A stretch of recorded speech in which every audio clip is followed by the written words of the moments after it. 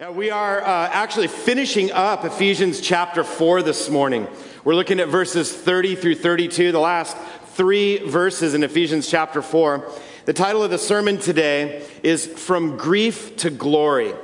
And as we finish up the book of Ephesians, it's good for us to recall and remember that Paul has covered a lot of ground in chapter 4. We spent several weeks talking about our new identity in Christ, what God through Jesus has done in us through our faith in responding to the gospel of Jesus Christ. We spent several weeks talking about at the very beginning of chapter 4 about what God has done to bring us together, unifying us into the kingdom family of God, as brothers and sisters, as children of God coming together as the family of God. And today Paul summarizes all of this and he exhorts us to yield to the Spirit of God. And so I'll be reading and teaching primarily from the New American Standard Bible.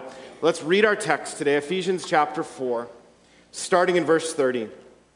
The Apostle Paul writing to the church, the Christians in Ephesus, he says, "Do not bring sorrow to God's Holy Spirit by the way that you live.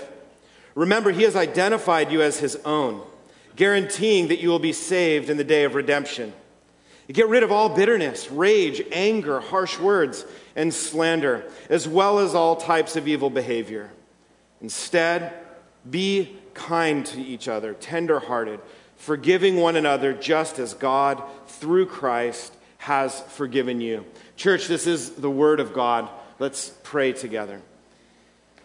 Father, we thank you for this opportunity to gather in your presence, God. You are worthy of our praise and worthy of our lives. And so as we open your word, God, we ask you to teach us and instruct us by the power of your Spirit, that your word would go down into us and affect and change and mature us as we grow and adorn in Jesus.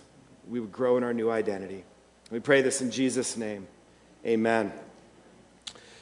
I spoke and used the Battle of Gettysburg a couple of weeks ago as an analogy, and picking up on that. At the end of the Battle of Gettysburg, General George Gordon Meade, who was the Union general, the general over all Union troops, Northern troops, brought tremendous grief upon Abraham Lincoln at the very conclusion of the Battle of Gettysburg. Remember, this is July 1st through 3rd of 1863. The battle was fought outside of a little town called Gettysburg, Pennsylvania.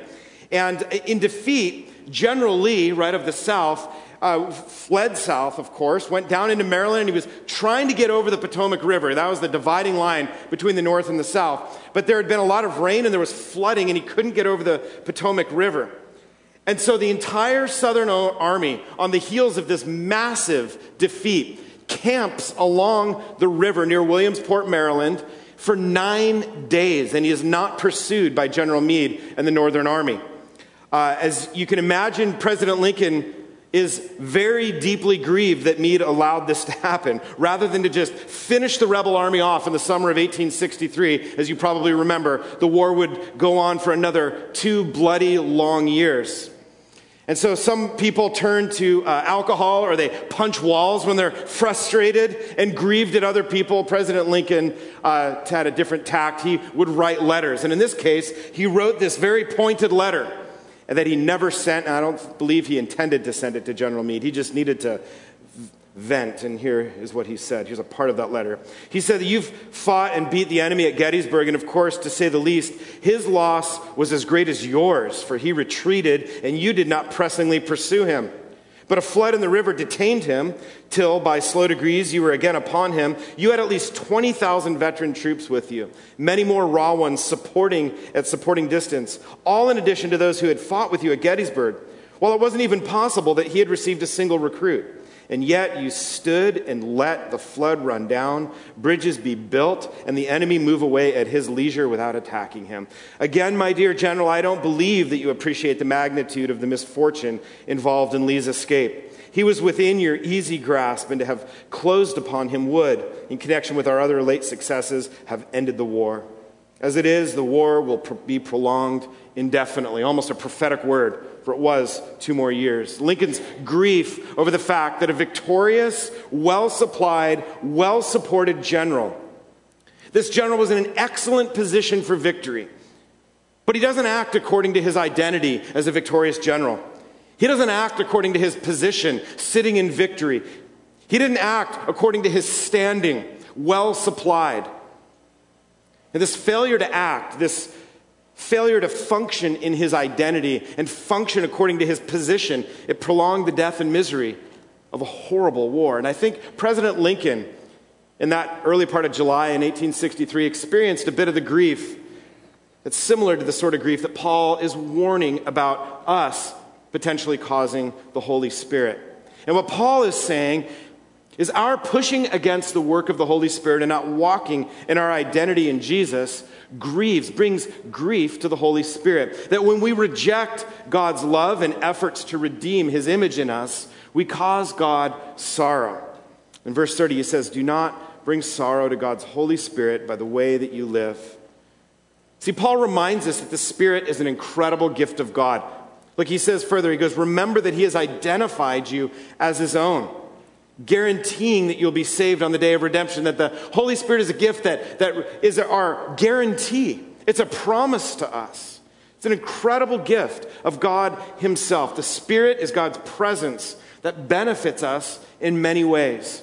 In John chapter 16, Jesus lays out a theology of the Holy Spirit that is excellent for us to consider today. It's very approachable. Listen to what Jesus says in John 16, verse 7. He says, I tell you the truth, it is to your advantage that I go away. Now, Jesus here is speaking to his disciples, and he's just alluded to the fact that he's no longer going to be with them. And his disciples, as you would imagine, are kind of freaking out, like, well, it's sort of all about you. So what do you mean you're not going to be here? And Jesus says, listen, it's actually better that I go.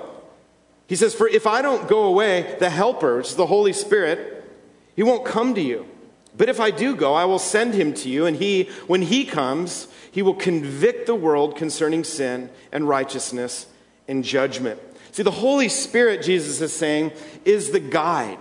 The Holy Spirit is the motivation, the power behind our new life in Jesus. And the Holy Spirit leads us in our new life together in unity as God's kingdom family as well. Now, the Holy Spirit works primarily in 5 ways leading us in our new identity in Jesus. First of all, the Spirit convicts us, as we just read from John 16, that the Holy Spirit fuels our response to the gospel, allowing us to see our need for salvation.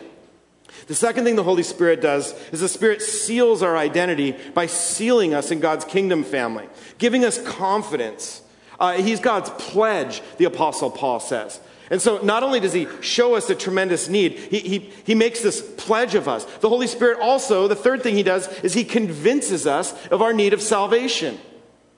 And so he shows us our need, convinces us of the need, enables us to respond, makes a pledge that God is with us. And then the fourth thing, the Spirit communicates to us and shows us the will of God. Jesus says this, continuing in John 16, verse 13 now. He says, when the Spirit of truth comes, he will guide you into all truth. Man, I need to be guided into all truth in this life. I remember in college when I started pushing away from the Lord, it's just impossible for me to discern truth. Things that sound so good ended up being so vacant and so blatantly false in my life. It wasn't until years later when God, by his grace, brought me back by the power of the Holy Spirit to actually see and behold what was true. I had to turn from so many things that I had taken as truth in my life. It is hard to discern what is true. Jesus promises that the Holy Spirit will lead you into all truth. He says he won't speak on his own, but he will tell you what he's heard. He will tell you about the future. What the Spirit does, he tells us the will of God. When we're at a situation like, what should I do? Right or left? God will, by his Holy Spirit, lead us. He'll reveal his plans. He'll reveal his intentions. He will reveal his heart. He will show us Jesus and lead us into the future, leading us into what is true. And the last thing, the fifth thing that the Holy Spirit does is Holy Spirit empowers us to walk in the promises of God. Empowers us to walk in our new identity. The Holy Spirit is God's agent of gospel change in us, and the Holy Spirit is God's agent of gospel unity among us. It is all by the Spirit of God. And today, the Apostle Paul is exhorting us not to grieve God by rejecting this incredible gift of himself to us. Now, he's been leading us to exchange the old self for the new self in Jesus. This is a common vocabulary in chapter 4. We've been talking and looking and hearing from God about this a lot in these last several weeks. Off with the old, on with the new. And we've spent several weeks examining some of these new tendencies or these new characteristics, these things we now are led to do in our identity in Christ. New behaviors, new desires that we have in Jesus. And Paul's reminding us that these things happen by the power and presence and work of God's Holy Spirit. And that we grieve the Spirit. We bring sorrow to the Holy Spirit when we neglect or refuse this supernatural power, this supernatural presence, and this supernatural work of grace in our life. And that's a powerful thing to sit on. Not because we should be ashamed of ourselves, because it's good to be reminded that God is working something supernatural in you, Christian. God is at work in your life right now. He has given you his Spirit, and he is at work pushing you, leading you, revealing the future to you. He's at work doing this, and Paul is saying, when you resist that work, it grieves the heart of God. God is leading you on.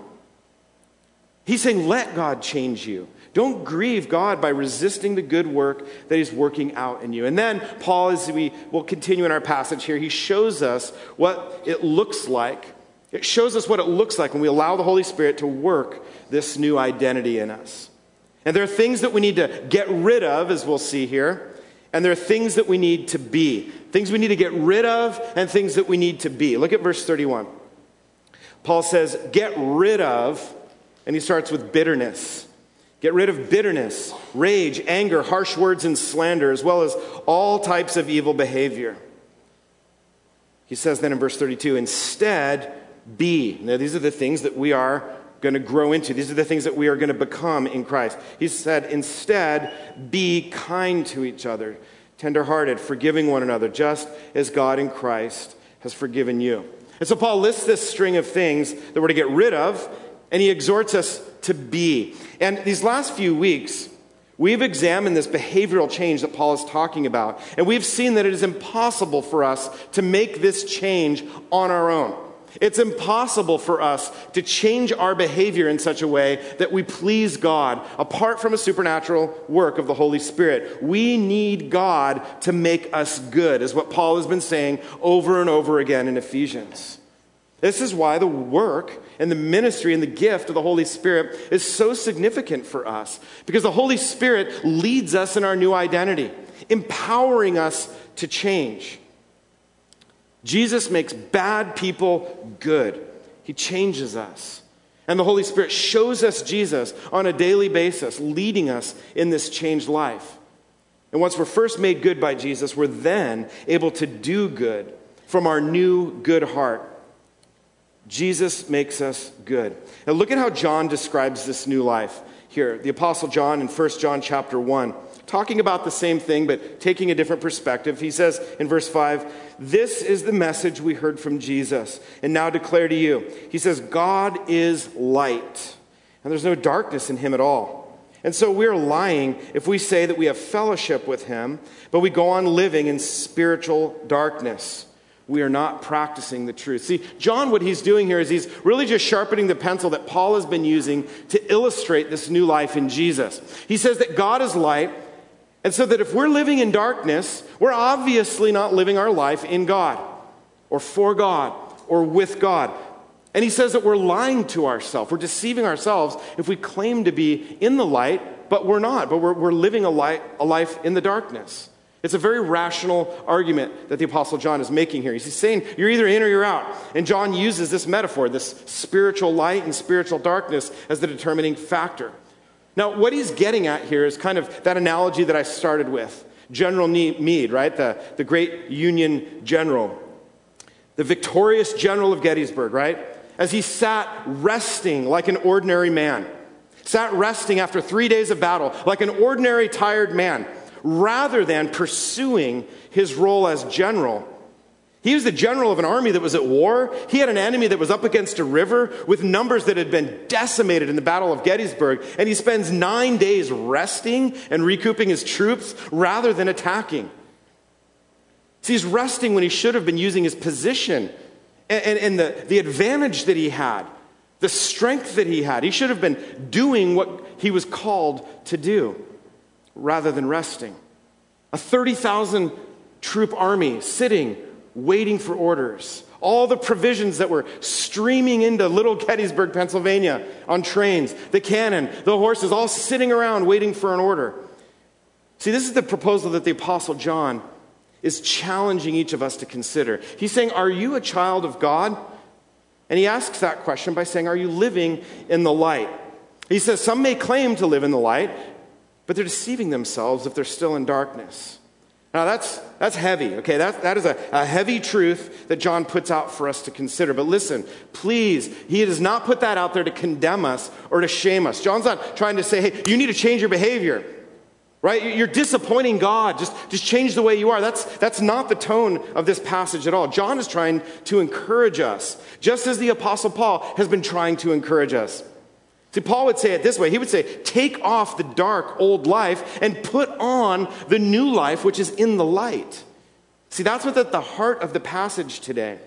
Paul's exhortation is not just a list of things that we need to do. Paul's passage in his exhortation today reveals how these changes that he's been talking about, how they occur. This is a changed life. And Paul is pointing very specifically, he's saying this is a changed life and it happens from the inside out. And look at how he does it. It's so creative. Verse 31, Ephesians 4:31. He says, get rid of all bitterness. Starting with bitterness, that's important. Get rid of all bitterness, rage, anger, harsh words, and slander, as well as all types of evil behavior. Notice that it starts in bitterness. Bitterness is something that is inside of our heart. It is a posture of the heart. It's not a behavior. Bitterness is the result of allowing anger a place, a foothold to be established within us. And it all starts from bitterness, and then the rest of his list, rage, anger, and then finally harsh words coming out of our mouth, and slander, intentional harsh words to tear people down, and then evil behavior. He's saying that the bitter heart leads to all sorts of evil and wickedness, which grieves the heart of God. Bitterness is not a behavior. It's a posture of the heart toward others. And bitterness or resentment, it sets in when anger is welcomed or allowed to stay. And bitterness poisons a person's heart. The great African theologian Augustine said this. He said that harboring resentment is like taking poison and hoping that the other person dies. Right? It's a self-inflicted poison. Bitterness is a self-inflicted poison. Resentment, it's a self-inflicted poison. And it affects our ability to regulate our anger and to regulate our words and to take our thoughts and our actions captive. And Paul explains that the outward effect, the explosive outward effect of a bitter heart produces this: bitterness, rage, anger, harsh words, slander, all sorts of evil. A heart of bitterness, Paul is saying, fosters an attitude of rage rather than righteousness. And rage prevents us from being able to take our offense and our disappointment with others captive. And so we just live our lives as a bitter, offended person. Always just offended at people and sensitive to what people say and how people are, what light they're casting us in. And we have to share our disappointment with other people. We're disappointed with the people around us because we're not guarding our heart. The bitter heart leads to this heart of rage, and things just come out of us, is what rage means. It's an anger that we can't grab a hold of. There's no handles for it because it comes from bitterness. And Paul is saying, don't deal with the rage, deal with the bitterness. Deal with the heart. He's talking about harsh words, and sometimes the words we choose are harsh. Maybe we say something that has an element of truth, but we exaggerate. We're not handling the truth properly, but we say it because it's harsh, and it'll have a sting. Or sometimes a harsh word, it could be interpreted, is a word that's harshly spoken, our tone of voice. It's like when I come into the living room and I've got kids yelling at each other, right? And I walk in all calm and peaceful, and I'm like, guys, we really need to just work this out, right? That's not how I come in. I come in and they're yelling, and what do?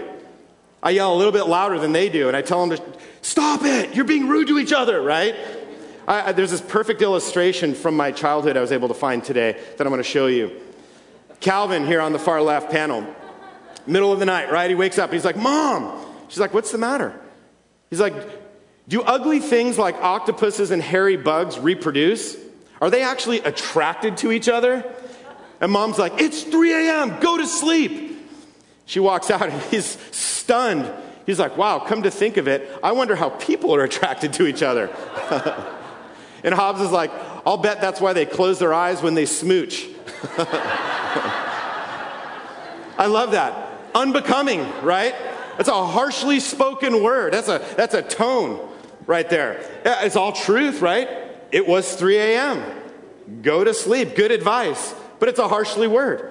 It is a harshly spoken word. Last week in our passage, I didn't have time to cover this one little element of the verse, so I'm going to read it right now. In Ephesians 4:29, Paul says, let no unwholesome word proceed from your mouth, but only such a word as is good for edification. And here's what we should look at today. According to the need of the moment.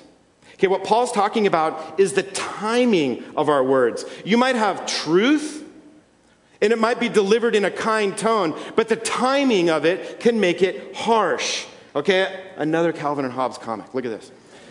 Calvin comes up to his dad. What you doing, Dad? I'm busy trying to fix something. Okay, here comes the untimely truth. He's speaking the truth. He's doing it in a calm way. He's like, he observes this. Why bother? On the rare occasion when you know what the problem is, you usually make it worse and hurt yourself in the process. Right? Fair enough. But then he's running with tools flying after him. And he says, I wish I noticed the bandage on his hand before I said that. His dad had already hurt himself. See, a bitter heart undermines the work of grace that God is doing in us. And a bitter heart undermines the work of grace that God is doing through us in the lives of people around us. And I've had to put a real fine point on what bitter language is, and I broke it down in those 3 areas, not because I think you guys are thick and you don't get it. You might really get that. I have a hard time. I need to, because I don't say mean things all the time, and I often am self-disciplined and self-righteous enough to not even say them in a mean way. But man, my timing can really zing people, right? Bitter words, harsh words. The Holy Spirit is leading us into every moment of every day, and the timing of our speech, the delivery of our speech, the words that we choose when we speak. See, this is why Paul is saying it all comes from bitterness. Get rid of it. Bitterness produces this rage that we can't grab a hold of, and then words come out. The wrong words in the wrong way at the wrong time. And look at verse 31. Paul says, get rid of it. All bitterness, rage, anger, harsh words, and slander, as well as all types of evil behavior. He's saying, man, there's a whole host of things that go along that are in cahoots with our bitter heart. And he's saying, these are the things that grieve the Spirit. But what happens is too often we read verses like this and we go, well, this is all about bad behavior. I need to change my behavior. Or we try to change the behavior of other people. But our external behavior is rooted in our heart. That's what the Apostle Paul is getting at in this passage. A bitter heart yields a bad attitude. A bitter heart yields bad words. A bitter heart yields bad behavior, he's saying. Jesus says in Luke 6 that good words come from a good heart. And as we've seen in Ephesians so far, only Jesus can make our heart good. And so Paul pleads with us to let the Spirit produce the good fruit that comes from the good heart that Jesus has given us. And so verse 31 in our text today shows us the source of the problem, right? Our heart is the problem. Verse 31 shows us the source. Verse 32 shows us the source of the solution. Look at verse 32. Paul says, instead, be kind to each other, tenderhearted, forgiving one another, just as God through Christ has forgiven you. And Paul, what he's doing is he's laying out the pattern for healing our hearts. He's saying you've got bitterness in your heart. It's in the hidden corners and the hidden crevices, and you can't just pull bitterness out. And so he's laying out this theology, this practical theology for us to consider today. And this pattern theology that he lays out has forgiveness as a centerpiece of it. Because our Bitterness in our heart usually happens as a result of an offense or a hurt or something in the past that we hold on to and we bury and we allow it to sit down in there. These last several weeks have been very convicting, as you might be able to tell. It's been very personally convicting for me. I've had to examine my heart in the way that I sometimes mishandle the truth. And then I have to come up and talk to you guys about it. It's crazy. I've had to come to terms with the reasons why I sometimes let anger control me. That's a real issue in my heart. I've had to be convicted of my harsh words and my tendency to tear others down. I've been convicted of the sarcasm I use, right? The clever ways I try to just be clever, but there's always a little zing. There's always a little knocking of someone in most of the sarcasm that helps us feel good and clever and funny and witty, right? I've been convicted of that. I've had to face the fact that all too often I am not a huge encouragement to those around me. It's been heavy. But while we've all experienced conviction these last several weeks, the Apostle Paul has been very clear to remind us of God's forgiveness and the new life we have in Jesus. We're not left in condemnation. We're not left in the old identity, which blows it over and over again. We have been given forgiveness and a new life in Jesus, he says. There's forgiveness for you, Christian, in Jesus today. Don't think of yourself as stuck in an old pattern that comes from a bitter heart, because Jesus wants to give you a new heart by the power of the Holy Spirit today. There's hope for you in Jesus. And Paul has exposed our need for grace, and he leads us to the unmeasurable grace of God. In the end of our verse 32, we see this beautiful phrase that God has forgiven us, where it says, just as God through Christ has forgiven you. Has forgiven you. It's a past tense. See, if you're in Christ, if you're a Christian, there's immediate forgiveness for you in Jesus. God has looked at your record of sin, and he has looked at Jesus' record of righteousness, and Jesus has stepped in and taken your place. And so when God looks for a record of sin for you, it's no longer on your record, because Jesus took all of that record upon himself. God has offered you forgiveness. You're in a good standing with God. God offers forgiveness in Jesus. And that doesn't mean that he just sweeps it under the rug, right? Like a benevolent grandfather, just kind of like, oh, you're just a boy being a boy. Don't worry about it, right? You'll grow up and not be rude anymore. Really? I'm 47 years old and I'm rude, okay? That doesn't happen on its own. I need to be changed. See, that God's forgiveness doesn't just neglect the change that's required. God's forgiveness means that he takes the full penalty for our bad behavior. He suffers the full penalty that we deserve out of his love for us. Jesus says there's a deep need for forgiveness in order to restore the love of God for his creation, in order to restore the fellowship of God with his creation, in order to restore the role of stewardship and father, the familial nature in which we were created by God, in the image of God, to live life with God, and to join God in the work that he is at work doing in the world around us. It required someone to stand in and say, I will bear the full burden. I will pay the full price for your sin. Jesus raised his hand and he steps up and he offers a full pardon by dying on the cross for us. Christian, it is good for us to remember the power of the gospel, the depth of the forgiveness that God has offered us in Jesus. But our passage doesn't just stop with God's forgiveness of us, right? His crazy forgiveness. He also says that forgiveness that I've given you, that is the standard for the forgiveness that you are to have with one another. This is gnarly. Let's read verse 32 in light of that. He says, instead, be kind to each other, tender-hearted, forgiving one another. Okay, now I'm thinking, right, the self-righteous me is like, I can kind of pull that off. I can pull that off. Usually around other people I can pull that off, right? There's a comma there, and he says, just as God through Christ has forgiven you. Forgiving people who have wronged us. Forgiving people who don't acknowledge their wrongdoing. Forgiving unforgivable people, undeserving people, unsavory people. How the heck do I pull that off? And here's what Paul is saying. He's saying that we're able to forgive others to the degree that we know that we are forgiven by Jesus. Christian, this is why we rehearse and rejoice in the gospel. This is why the glory of God needs to be at the forefront of your mind. This is why your heart needs to cry out in worship to God before your feet hit the floor in the morning. Because in order to forgive others, we need to rejoice in the forgiveness that God has extended to us. We can't change our ability to forgive others without God's help. We can't change our behavior without God's work in us. Apart from the work of the Spirit, bad behavior is either going to run rampant in my life, or I'm going to suffer under legalistic self-righteousness in my life. That's where the Lord found me several years ago. After I'd walked away from the Lord, I would try really hard, living under legalistic self-righteousness, comparing myself to other people. Or I would just say, you know what, forget that, and I would just dive right back into my lifestyle of sin. I was caught between two worlds, and both of them was a losing bet. See, Jesus does this work for us, and he does it by changing us, and he changes us by putting his Holy Spirit in us to walk with us and lead us and empower us in what is true and right.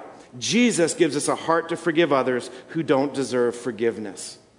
See, that requires supernatural grace and power. It requires a changed heart. Remember, that is what the Holy Spirit does in us. God's forgiveness and his gift of the Spirit are both the pattern and the power of our new identity. Paul says that the Spirit is God's guarantee, God's reminder, the guarantee of our position in Christ. He's working in us to show us Jesus. He's leading us, changing us to be like Jesus. That is what the Holy Spirit is doing in our life right now. And we have patterns of hard-heartedness and patterns of behavior that betray the Spirit's work in us. We grieve and bring sorrow to the Spirit. If you can only remember one thing from the sermon this morning, remember this in verse 30. And Paul even tells you to remember it. So, verse 30, he says, remember, he has identified you as his own. See, in Jesus, you are claimed by God as his own possession. And he's put his Holy Spirit in you to seal the deal. You're in an excellent position, just like a victorious general after winning a big battle with fresh troops and fresh supplies. You are in an excellent position, Christian. You are victorious in Jesus. You are well supplied, well supported, well equipped. You are forgiven and loved and empowered. This is what it means for us, that we are God's own possession. We're brought from a place of grieving God, from a lifestyle of grief, into a lifestyle of glorifying God.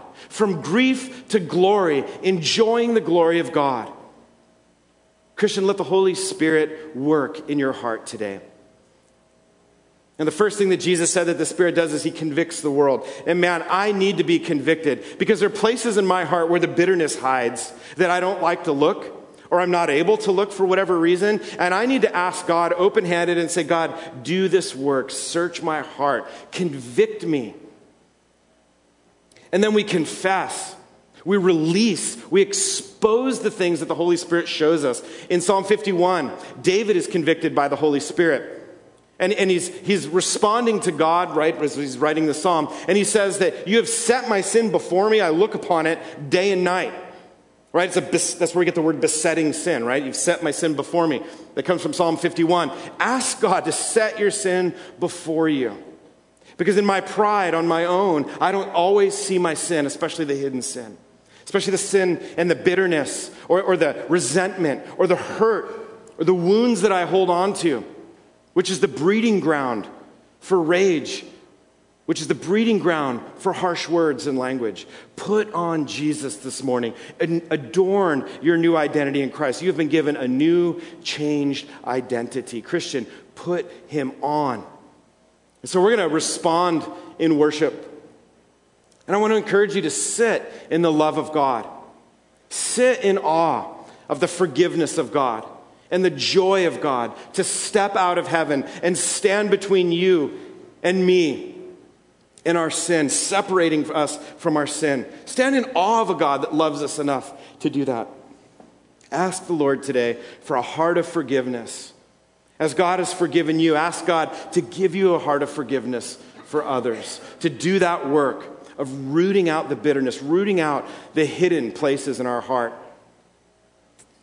Let's pray. Father, we thank you for your word, and I thank you, God, for the good work that you are doing this morning.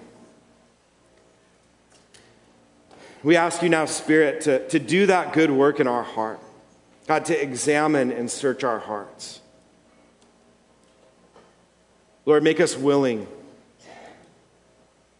Make us willing to see and respond to your conviction. Make us willing, God, to confess to you, to cry out to you. Help us, God, respond to the work of your Holy Spirit this morning. God, we want to experience your love and your mercy and your grace. So God, we pray that you would expose and deal with the things that separate us from you in our heart. Do that hard work this morning, God. We submit ourselves to you. We give you all honor, glory, and praise. Come, Holy Spirit. We invite you now, God, to work in our hearts, applying your word to your sons and daughters. In Jesus' name, amen.